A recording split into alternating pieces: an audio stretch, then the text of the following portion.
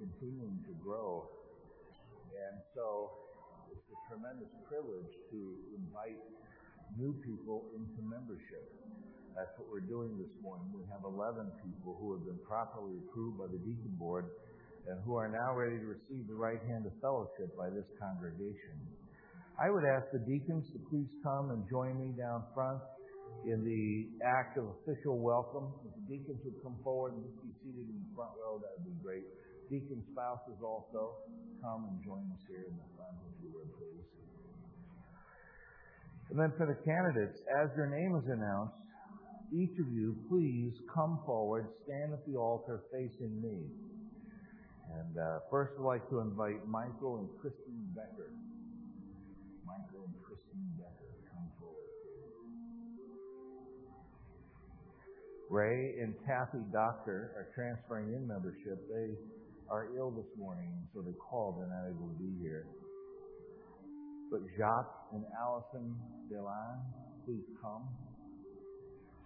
And Josh and Elizabeth Harp, these pastors.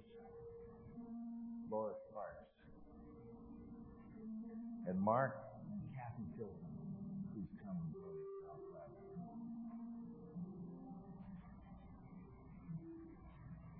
I have to tell you all, it is a great privilege to have you join this church.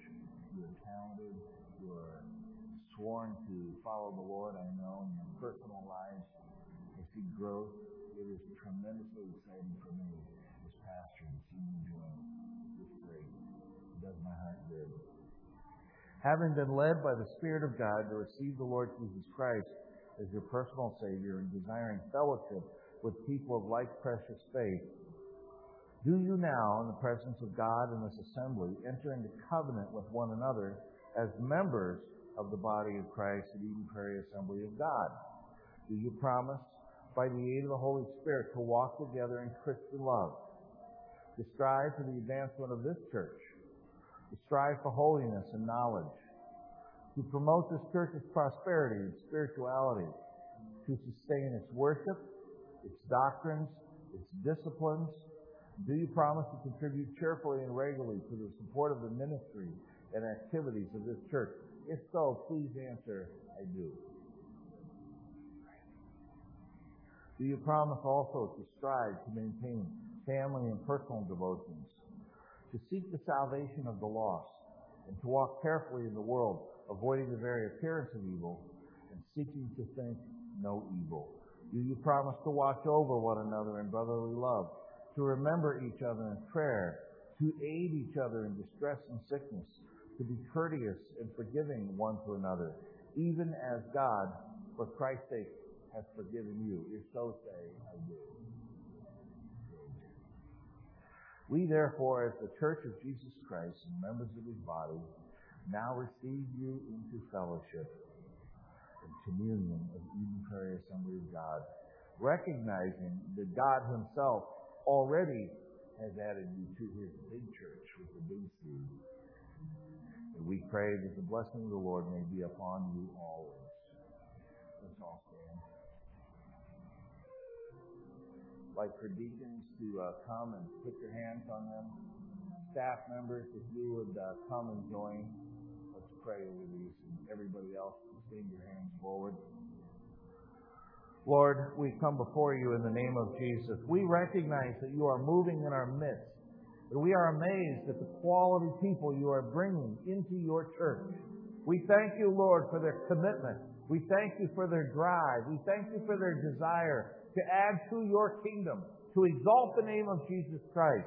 As the Lord, as we join hands with them here, we ask, O God, that you would knit us together in Christian love, to be able to accomplish the mission of this church and your big church in changing this world.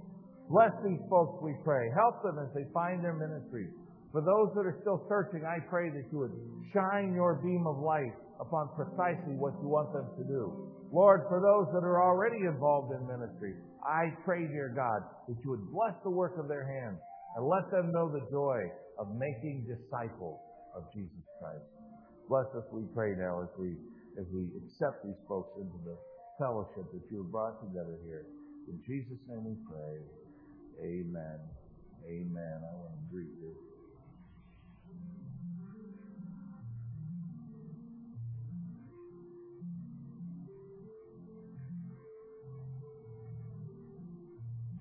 Membership here is so exciting because it is the doorway into ministry.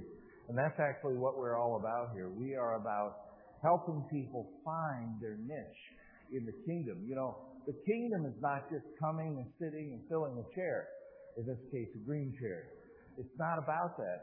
The kingdom is about finding your place and adding to it through your labors and through your work. And a church is a place where you can do that in a safe environment.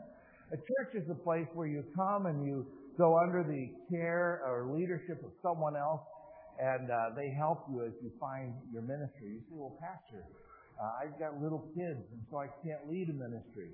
Well, if you have little kids and you're here at this church, you're probably involved in the nursery or the preschool ministry. It's a very important ministry. You're discipling and teaching little kids during the Sunday school hour. Everybody who is a member needs to be involved in ministry. And so that's what membership is all about. We're tremendously excited about this. Well, 400 years is a long time.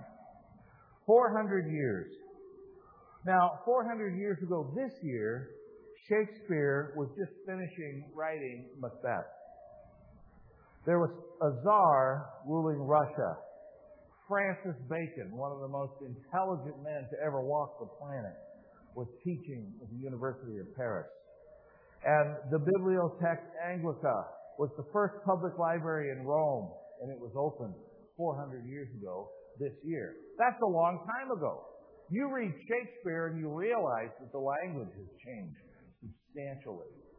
400 years, but that's how long it had been from the time of Malachi, when the prophetic voice of God was silent, until the time it started up again through John the Baptist and Jesus Christ.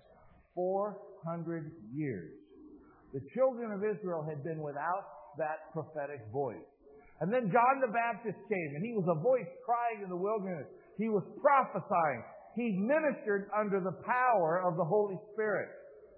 And it was under that power that anticipation began to grow. People began to think, you know what? I have heard about this voice through my ancestors. My relatives have told me about stories of long ago, before they were even born, when their ancestors heard about the power of God through the prophetic voice. And maybe this is what it was about. And then Jesus came on the scene, and he was the answer to the prophetic dilemma. But then they crucified him, and he was gone. And there was this gap, and the disciples were scared and wondering what was going to happen. And so then our text comes about, Acts chapter 2. While you're turning there, let me read to you something that our own Dr. Phil Mayo, who attends second service, he's a great theologian. I don't know if you know that, but we have two really great theologians who attend here and are members here. And Dr. Phil Mayo is one of them. He wrote about Acts chapter 2. He said the Messiah was believed to be the one who would restore the spirit of prophecy to Israel. That's why they were so confused when they killed the Messiah. The disciples said, well, this is the guy that's supposed to bring this prophecy back. And indeed, they saw that he had done that. Now he was gone. But in Acts, the Spirit is the spirit of prophecy and mission.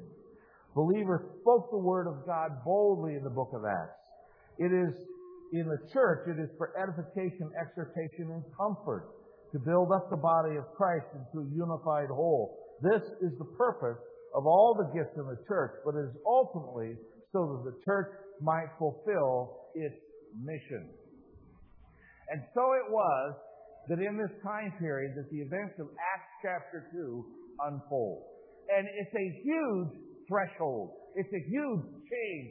It's a huge transition, because they're moving away from a silent period into a period of signs and wonders, into a period where what is normal is redefined.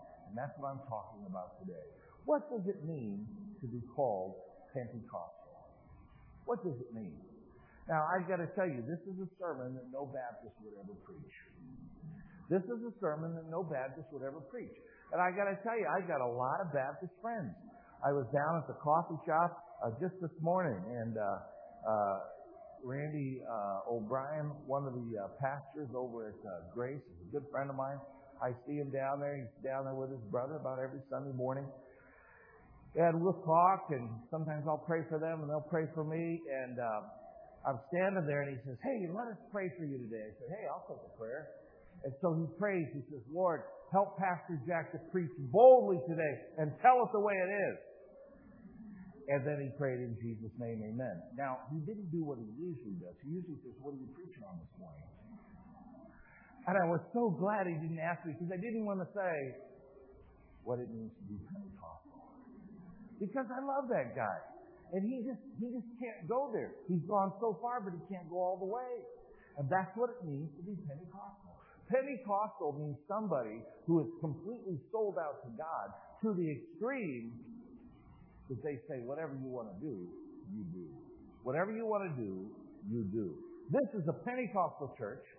This is a Pentecostal service.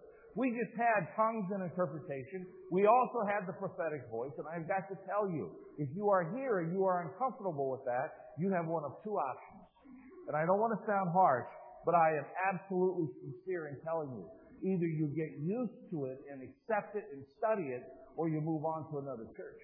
Because this is not open for negotiation at all. We value the move of the Holy Spirit. And we will not trade that for anything, anywhere, at any time. We have worked hard to get the Holy Spirit here. We have worked hard to help the Holy Spirit feel comfortable in our midst. And so we like it when He moves. And that is not open to negotiation. It is not.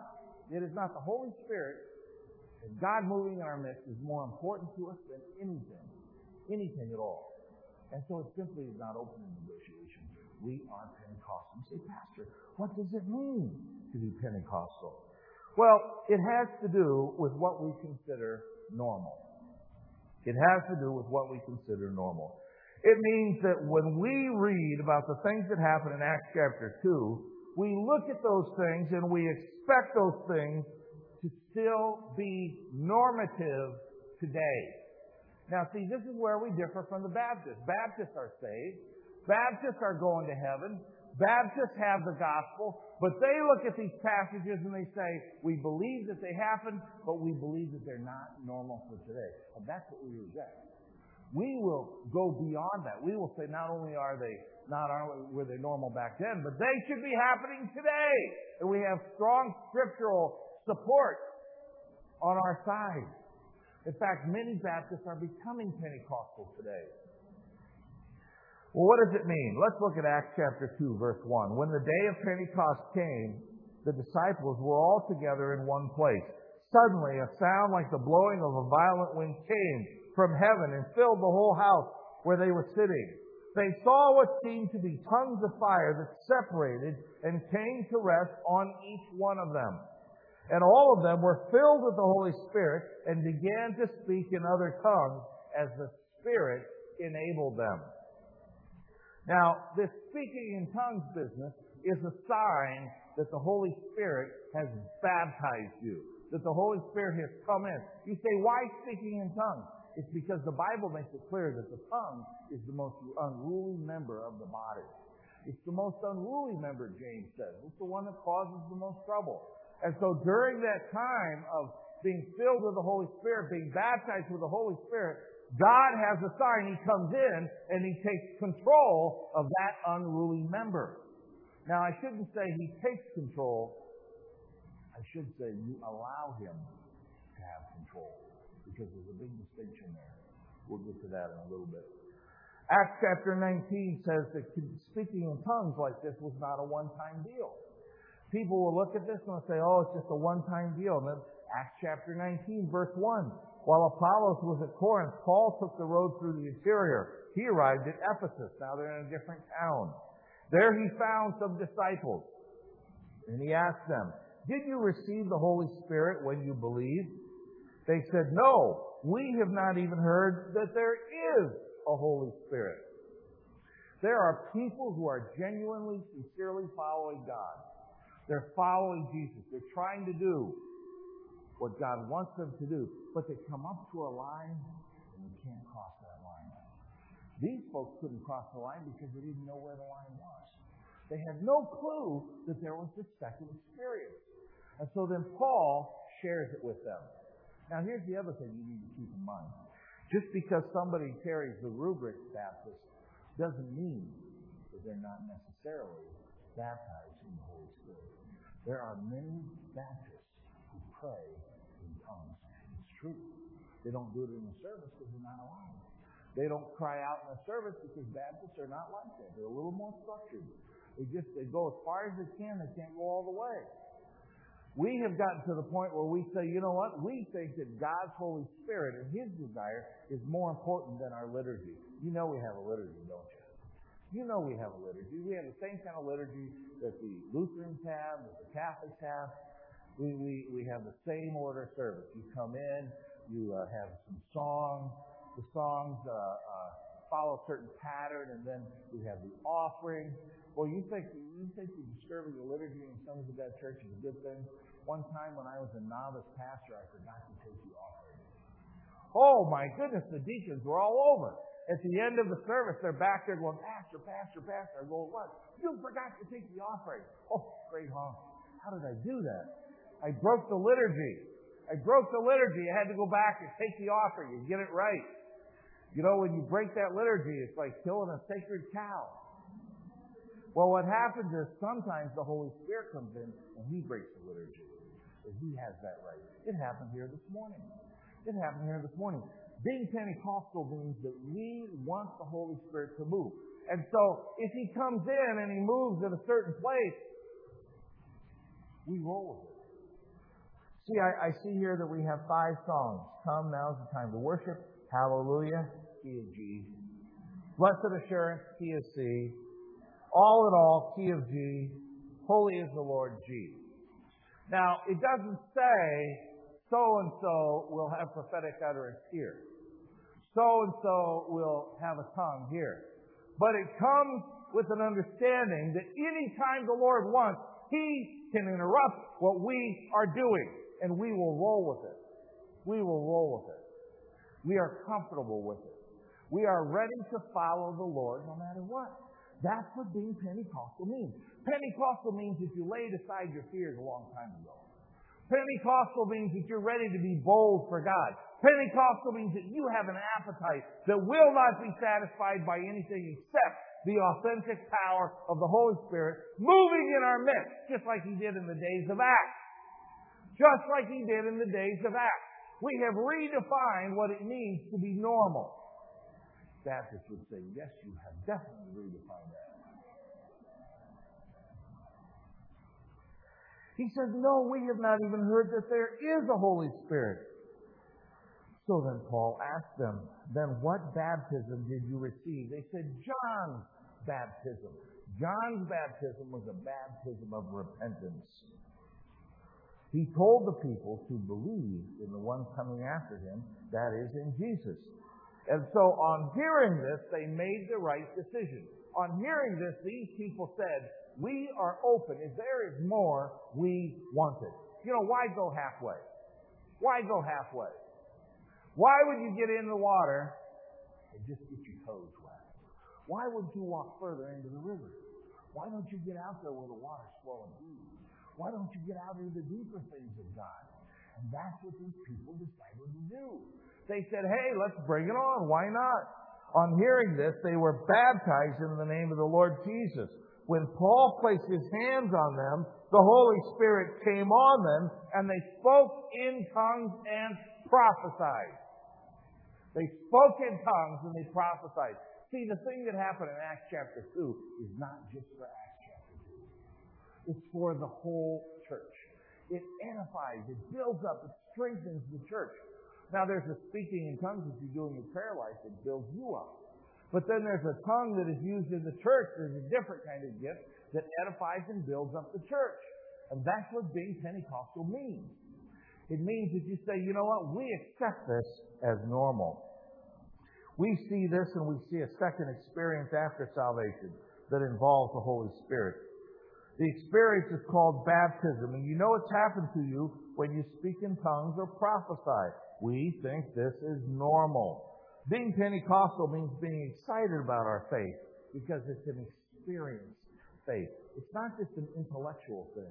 It's an experience that has power. What is a Pentecostal service supposed to be like?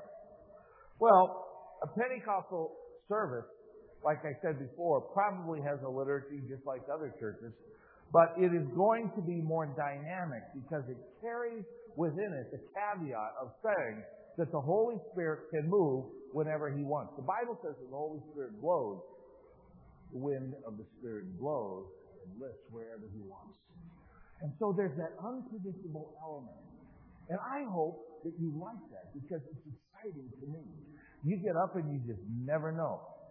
Bonnie says, well, do you know when a sermon's going to be this way or a sermon's going to be that way?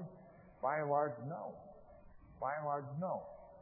I get up and I have my notes written out and I have my research done and I've been prayed up, and then I allow the Holy Spirit to move through me, and He moves through in the way that He sees fit. And so there's a dynamic that comes together. Sometimes the worship will come together in a certain way, and then it dovetails with the preaching, and then there'll be a sign or a wonder, a tongue or interpretation. And God weaves together a beautiful tapestry that is unique. People say, why don't you, if you have a prophecy in one service, why don't you read it for the second service? Because it's a different tapestry. If God wants that same message in the second service, He'll give it to a prophet in the second service. He weaves it together according to His plan. And so we never quite know what the service is going to be like. It's much more dynamic. Much more dynamic. And so if you're going to be a Pentecostal, you've got to be flexible. You cannot be one of these cut and dried 6-minute people. You can't say, oh, Pastor went 28 and a half minutes today. First of all, you're lucky if a Pentecostal pastor can get in.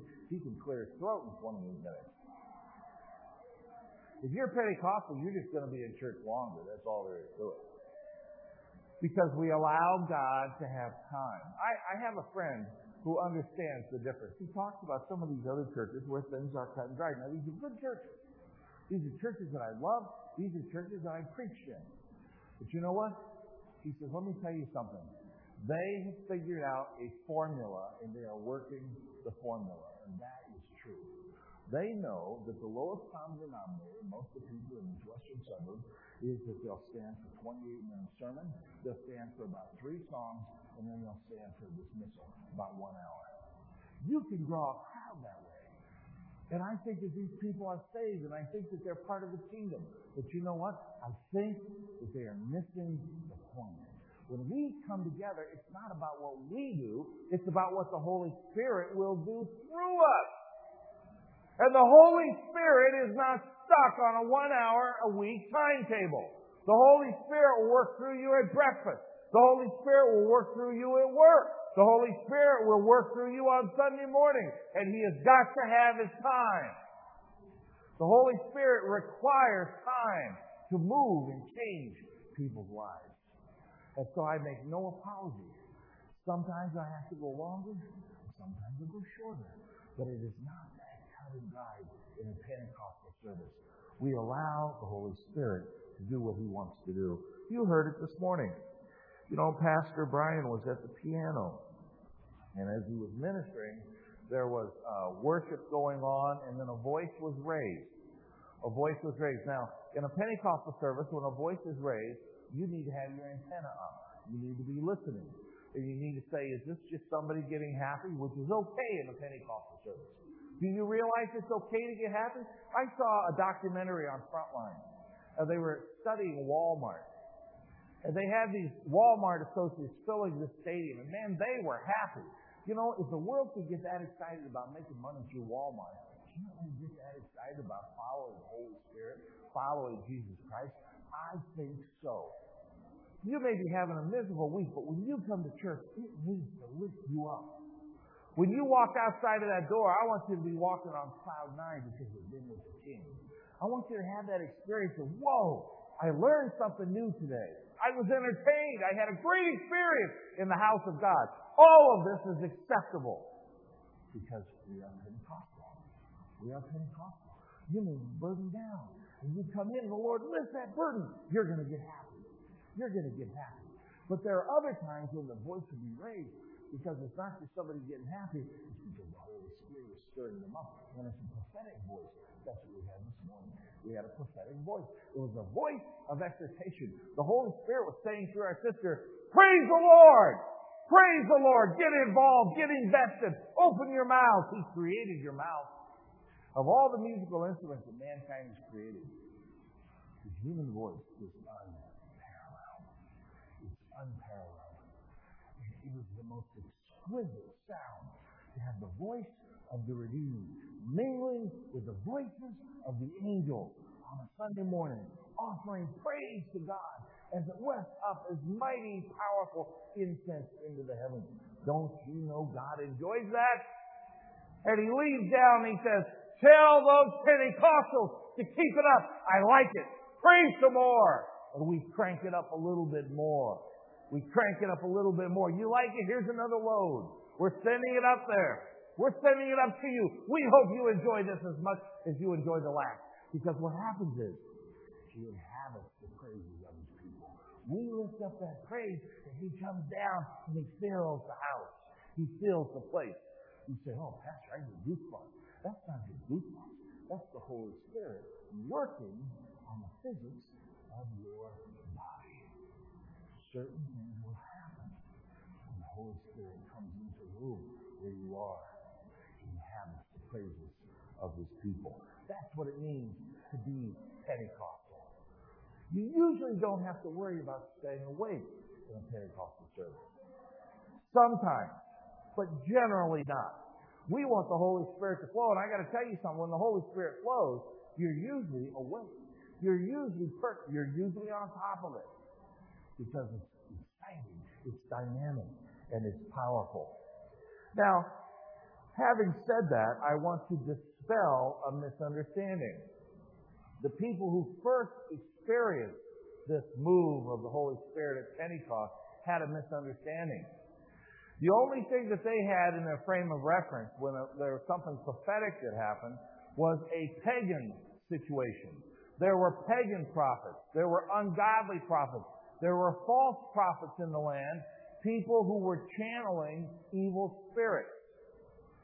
So when the Christians heard about this, they didn't know quite what to think because they said, here's the deal. When people channel evil spirits, they lose control.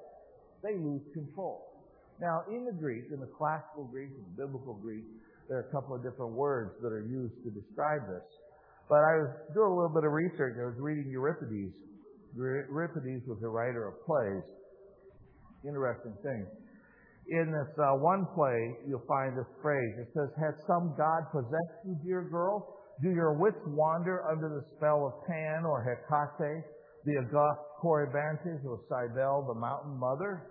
What he's talking about here is this girl that was being possessed by a spirit, and she was an evil prophet. Her wits, she lost her wits. She became frenzied and out of control. And this was the context that the Spirit of God was moving in. This was what they considered to be possession by a spirit. It was a bad possession because it caused the person to lose control. Philo Judaeus describes secular prophets and prophetesses of this time as being possessed by a demon and manning. Possessed by a demon and manning. Now, let me tell you the difference between Holy Spirit control and false spirit control. The false spirit will take control of a person, resulting in frenzy or mania or being out of control, and it will draw attention to the person. But the Spirit, which is holy, never takes control. He is given control, and the person never loses control.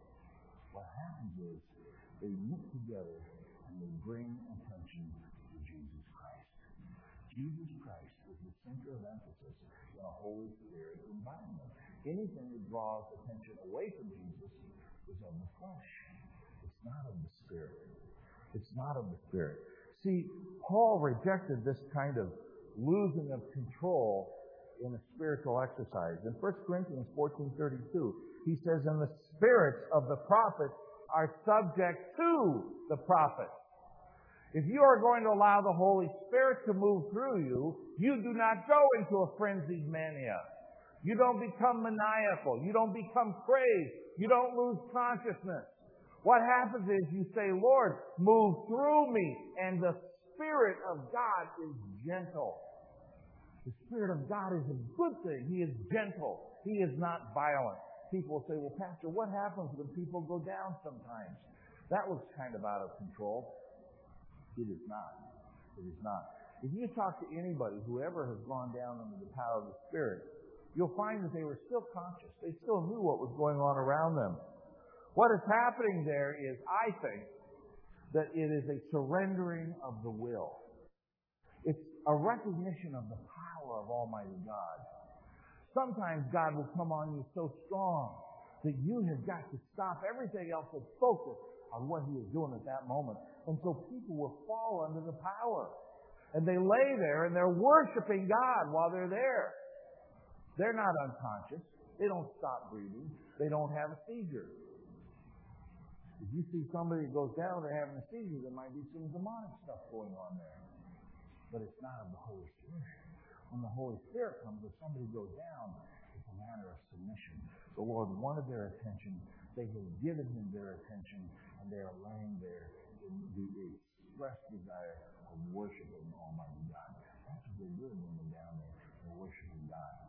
You should never be ashamed if that happens to you. There will be a time, what will happen is somebody might come near you or lay their hand on you. I'm not talking about pushing somebody over. That's inauthentic. That's bogus. I am not interested in that kind of stuff. That's man. That's flesh. But the Holy Spirit sometimes will cause the power to come down on somebody, and they have a decision. Am I going to step back because it's freaking me out? If you do that, hey, you know what? The Holy Spirit's gentle. It short circuits what He wants to do, but you know, if it's too much for you at once, He understands that. When I was baptized in the Holy Spirit, I was a new Christian. I got saved in January, and then in March, had this experience where I was praying, and I knew the Lord wanted to give me this Holy Spirit, but I was absolutely freaked out about getting it in church. Because you wouldn't believe this, but I was really shy. It's true. I was shy back then. And I always sit in the back row because I didn't want people looking at me. I felt like I was so self-conscious I had to sit in the back row. And if I raised my hands, I'd go like this. And to make sure that the wall was behind me so nobody looked at the back of my hands. I don't know why. It was just one of those things. That's how I was. The Lord knew that. The Lord didn't reject me. If you're shy, the Lord doesn't reject you. But what happens is there's a time when He wants to draw you closer. And you say, "Lord, I want you to draw me closer, but I've got to make a deal. Let's make a deal, God." That's not very good, but you know what? The Lord is gentle and He's loving. He says, "What's your deal? Why don't you baptize me someplace safe, like at home in the front room in the dark at night?" He said, "Okay." And that's where He baptized me. It was so loving, but it was so strong and so powerful that at one point I said, "Lord, this is freaking me out." And I pulled back. And when I pulled back, I realized I had fear in my heart. And I said, "Lord, I don't know what to do about this." I pulled back in this prayer time. And the Lord reminded me of the scripture, "I have not given you a spirit of fear, but a spirit of peace, power, and a sound mind." I said, "Lord, if this is you, take away the fear." And He did. He took away the fear, and I stepped right back into the river. I stepped right back into the river and went deeper and deeper and deeper. See, that's the way it is with God. He does not overwhelm your personality. What He does is He flows through you and uses your personality. But He draws attention to Jesus Christ. That's how you know that it's the Holy Spirit, that it's truly Pentecostal. Because it doesn't draw attention to the individual. It draws attention to Jesus Christ. That's how you know. And the spirit of the prophets are subject to the prophets. Now, there are times when somebody will get a prophetic message the day before. or they'll get a prophetic message a few hours before a service. And they are not obliged at that time to give it right out in the foyer, or give it wherever they happen to be, or give it at Caribou. What they're obliged to do is hang on to that, because then the Holy Spirit will give them an opening. Somebody says, "Oh, Pastor, it just comes on me, I just have to give it." That's because you don't understand. You don't understand. The Bible says the Holy Spirit does not take away your free will. He does not. Now, will we ever have a situation where something goes awry in a service? Probably. Probably, because when you're dealing with people that are using their gifts and learning to use their gifts, you have got to allow them the chance to make a mistake. That's how we learn. That's how we learn, through our mistakes. You know, I learned that I'm not a brake mechanic. That's an important lesson to learn. Brakes are very important in your car. And I had a car one time. I had a 1988 Oldsmobile from hell. It was of the devil. And in one winter, I changed those brakes 3 times. 3 times. I paid for it 3 times. Why? Because I was trying to save money. Instead of taking them to a professional, I decided it would be cheaper for me to do it myself 3 times. Oh, I learned my lesson. I don't mess with brakes anymore. Because it's cheaper to take it to a professional, and you know it's better when your brakes actually work. But sometimes you learn by making mistakes. And in a context like this is what it's all about. Somebody may be learning to prophesy, and so they may give a prophecy at a time that interrupts stuff. And you know what? Maybe it's not supposed to interrupt stuff. Don't worry about it. We, in love, will go to that person, or somebody will go to that person and talk to them and show them the way. But we are more concerned about pleasing God than about looking smooth. See, a Pentecostal service is not necessarily a smooth service. Why? Well, the Holy Spirit's smooth, but we are flesh. We are blood. And anytime the Holy Spirit works through an imperfect vessel, you might get imperfect results. But we can live with that. I'd rather have a little bit of fire, a little bit of wildfire attached, than no fire at all. Some of these churches you walk into and they're cold and dead as a doornail. God will have to judge them. But that's not a Pentecostal church. A Pentecostal church is a live church. A Pentecostal church is a dynamic church. A Pentecostal church is a place where it's a safe environment, where people are learning about their ministries, and they have the right to succeed or fail in a context of love. You'll not be rejected. You say, "Pastor, you know, here's something that happens. When there's a prophecy that happens, there are 2 or 3 other people who also have had that same prophecy, but they didn't say anything at all. Why? Well, maybe they haven't used that gift yet. But they had the gift. They had those words. They had the first few words. You don't usually get the whole package. You get the first couple of phrases. It takes a lot of guts to give that first phrase. You say, "Lord, it's just a little concept. I have to develop it into an idea." No. You give the Lord what He gives to you. You give it back to Him, and then He'll give you the next. He'll give you step by step by step by step. Some people are bugged by that. Some people are goal-oriented people. When they come to the Lord, they say, "Okay, what's my plan for my life? You got to give me my life plan. I want to know who I'm going to marry. I want to know when I'm going to marry him. I want to know how many kids I'm going to have. 2.4. I want to know I'm going to have one's a boy, one's a girl, then there's that halfway. And we want to be able to figure all this out ahead of time. And that's what being a Christian means. No, that's not being a Christian. That's being controlled by the flesh. When you're controlled by the Spirit, He says, walk in a little bit deeper. What's the matter, Lord? Walk in and find out. But I want to know more. No, you don't. You just walk in and you trust me. You trust me. You try it out, and you see what it's like with me working through you. It's a walk of faith. That's what a Pentecostal service is. You know, it's wise to submit to this kind of power. It is. It's wise to submit to the power of God. The captain of the ship looked into a dark night. Way off in the distance, he saw faint lights. Immediately, he told the signalman to send the message. The signalman sent the message out over the radio. Alter your course 10 degrees south. Promptly, a return message was received. No, you alter your course 10 degrees north. The captain heard it and was angry. His command had been ignored, so he sent a second message. I said, alter your course 10 degrees to the south. I am the captain. Soon another message was received. Alter your course 10 degrees to the north. I am Stephen Third Class Jones.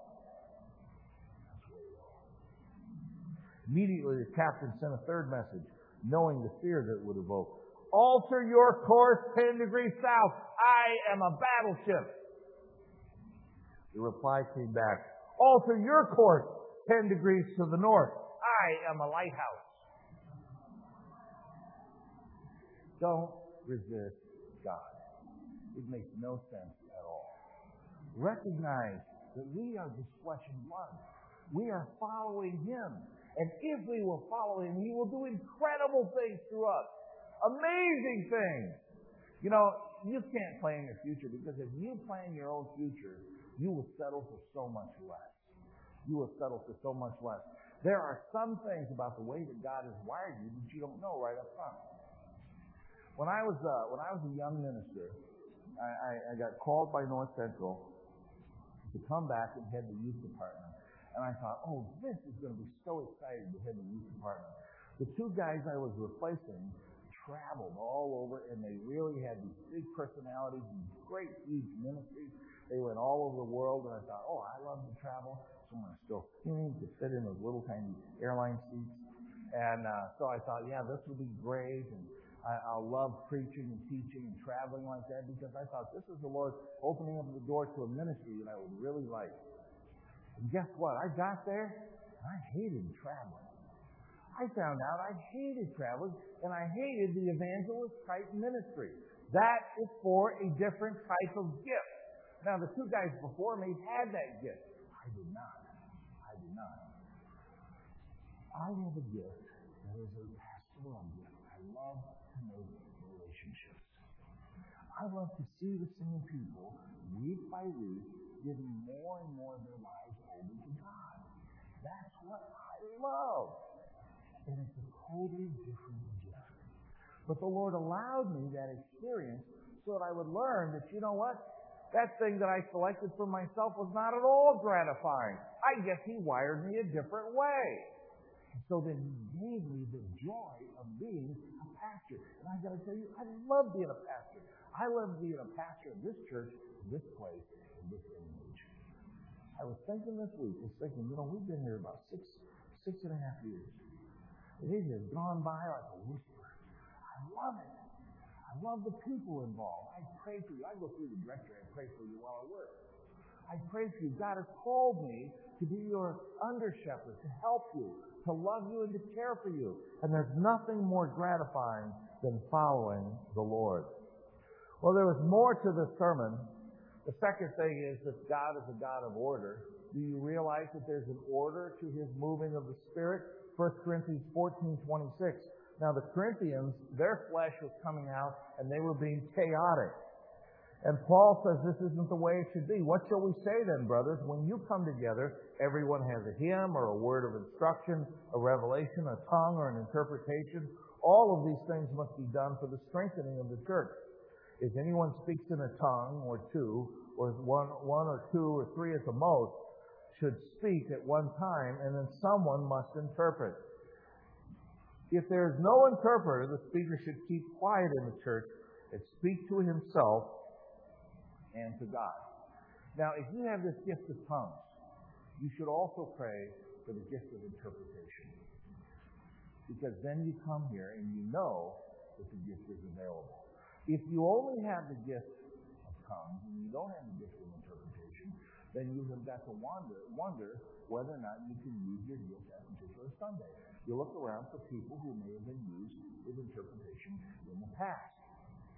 Now, if there is a tongue and for some reason there's not an interpretation, then you know there's been a mistake. Is it a catastrophe? No. It's probably somebody learning to use their gift. But it should happen that there's a tongue and interpretation, just like there was today. Isn't that cool the way that happened? There was a tongue and then there was an interpretation. You say, Pastor, it really bugs me. There's not an interpretation, then why don't you pray for a gift of interpretation? Maybe the Lord wants to use you in that area to help His Word go forth. 2 or 3 prophets should speak, and the others should weigh carefully what is said. Do you realize that there is not a limit on the number of prophecies that are given? You say, Pastor, it says 2 or 3. 2 or 3 should prophesy, and then there should be the evaluation. That's what it's saying. There's not a limit on the number of prophecies. It's 2 or 3 prophecies should come forth, and then there should be the evaluation. At that point, you say, why the evaluation then? Because after 2 or 3 prophecies, you tend to forget what the first guy said. And you've got to go through this evaluation process. For that reason, we try to do the evaluation right afterwards. Exhortation, edification, and comfort. I hope you memorize those. It's part of being Pentecostal. If a revelation comes to somebody who is sitting down, the first speaker should stop. For you can all prophesy in turn. That's how we know that it was unlimited. You can all prophesy in turn, and so that everyone may be instructed and encouraged.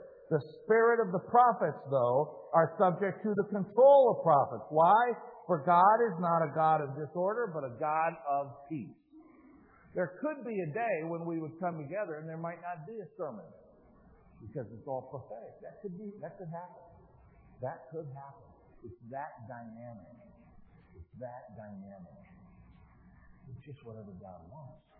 It really is. It's whatever He wants. What are the rules of tongues? If anyone should speak in a tongue, 2 or at the most 3 should speak, 1 at a time, and someone must interpret. If there is no interpreter, the speaker should keep quiet in the church, and speak to himself and to God.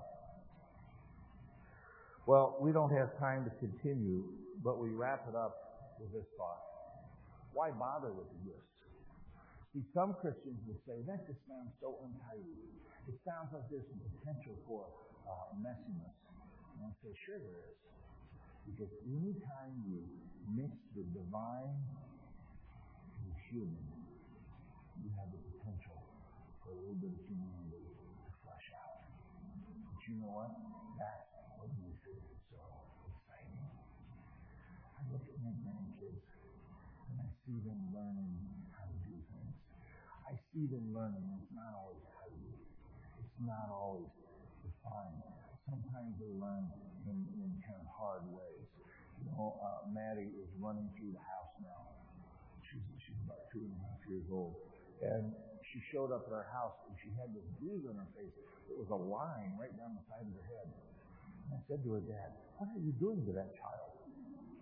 What is the deal with that bruise? He said, oh, we feel so bad. She ran into a drawer. Oh, man. You know, it's amazing what kids can do and it doesn't kill them. If I ran into a drawer at full force like that, it wouldn't just be a bruise. It'd be a seizure, you know? It'd be a whole different experience. But these little kids, they can handle that. But, you know, that's the way it is. They're learning. They're learning about their bodies. They're learning about time and space. No 2 objects can occupy the same space. You know, like physics. They're learning about physics. And sometimes it's messy. But you know what? It is always exciting to see the Lord move in the midst of His people. Let's pray. Lord, we come before you in the name of Jesus. We say to you that we don't care about what the world thinks. We don't care about what other Christians think. We care about what your Holy Spirit thinks. Your Holy Spirit is always welcome here, O God. And that is not up for negotiation. We accept you at your word. We accept that you love it when your people open up. And we say to you that we are desperate people who will go 110% of the way. Whatever you want to do, as long as it lines up with your scripture, we are open to. Father, take away our flesh. Take away our controlled mania. Take away our concern. And I pray, dear God, that you would move in a way that you see fit. I believe, Lord, that you want to move in new ways. I believe that you want to move in dynamic ways. And we say, we are your people. We are open to whatever you want to do as long as it lifts up Jesus. In my name we pray. Amen. I'd like us to stand. Nathan Lang and his wife are moving out of state. Isn't that a bummer? Why don't you guys come forward? Nathan and Rachel, their little baby. They've ministered here for quite some time. Noticed that Nathan started out on the piano and then he moved to guitar. He can just do all kinds of things, and for that reason we tried to get him to stay. And he said no. He said, where is it you're going? Some God-forsaken place. Ohio. Is it a good place? It is. See, people used to say that about Iowa all the time. Iowa's a great place.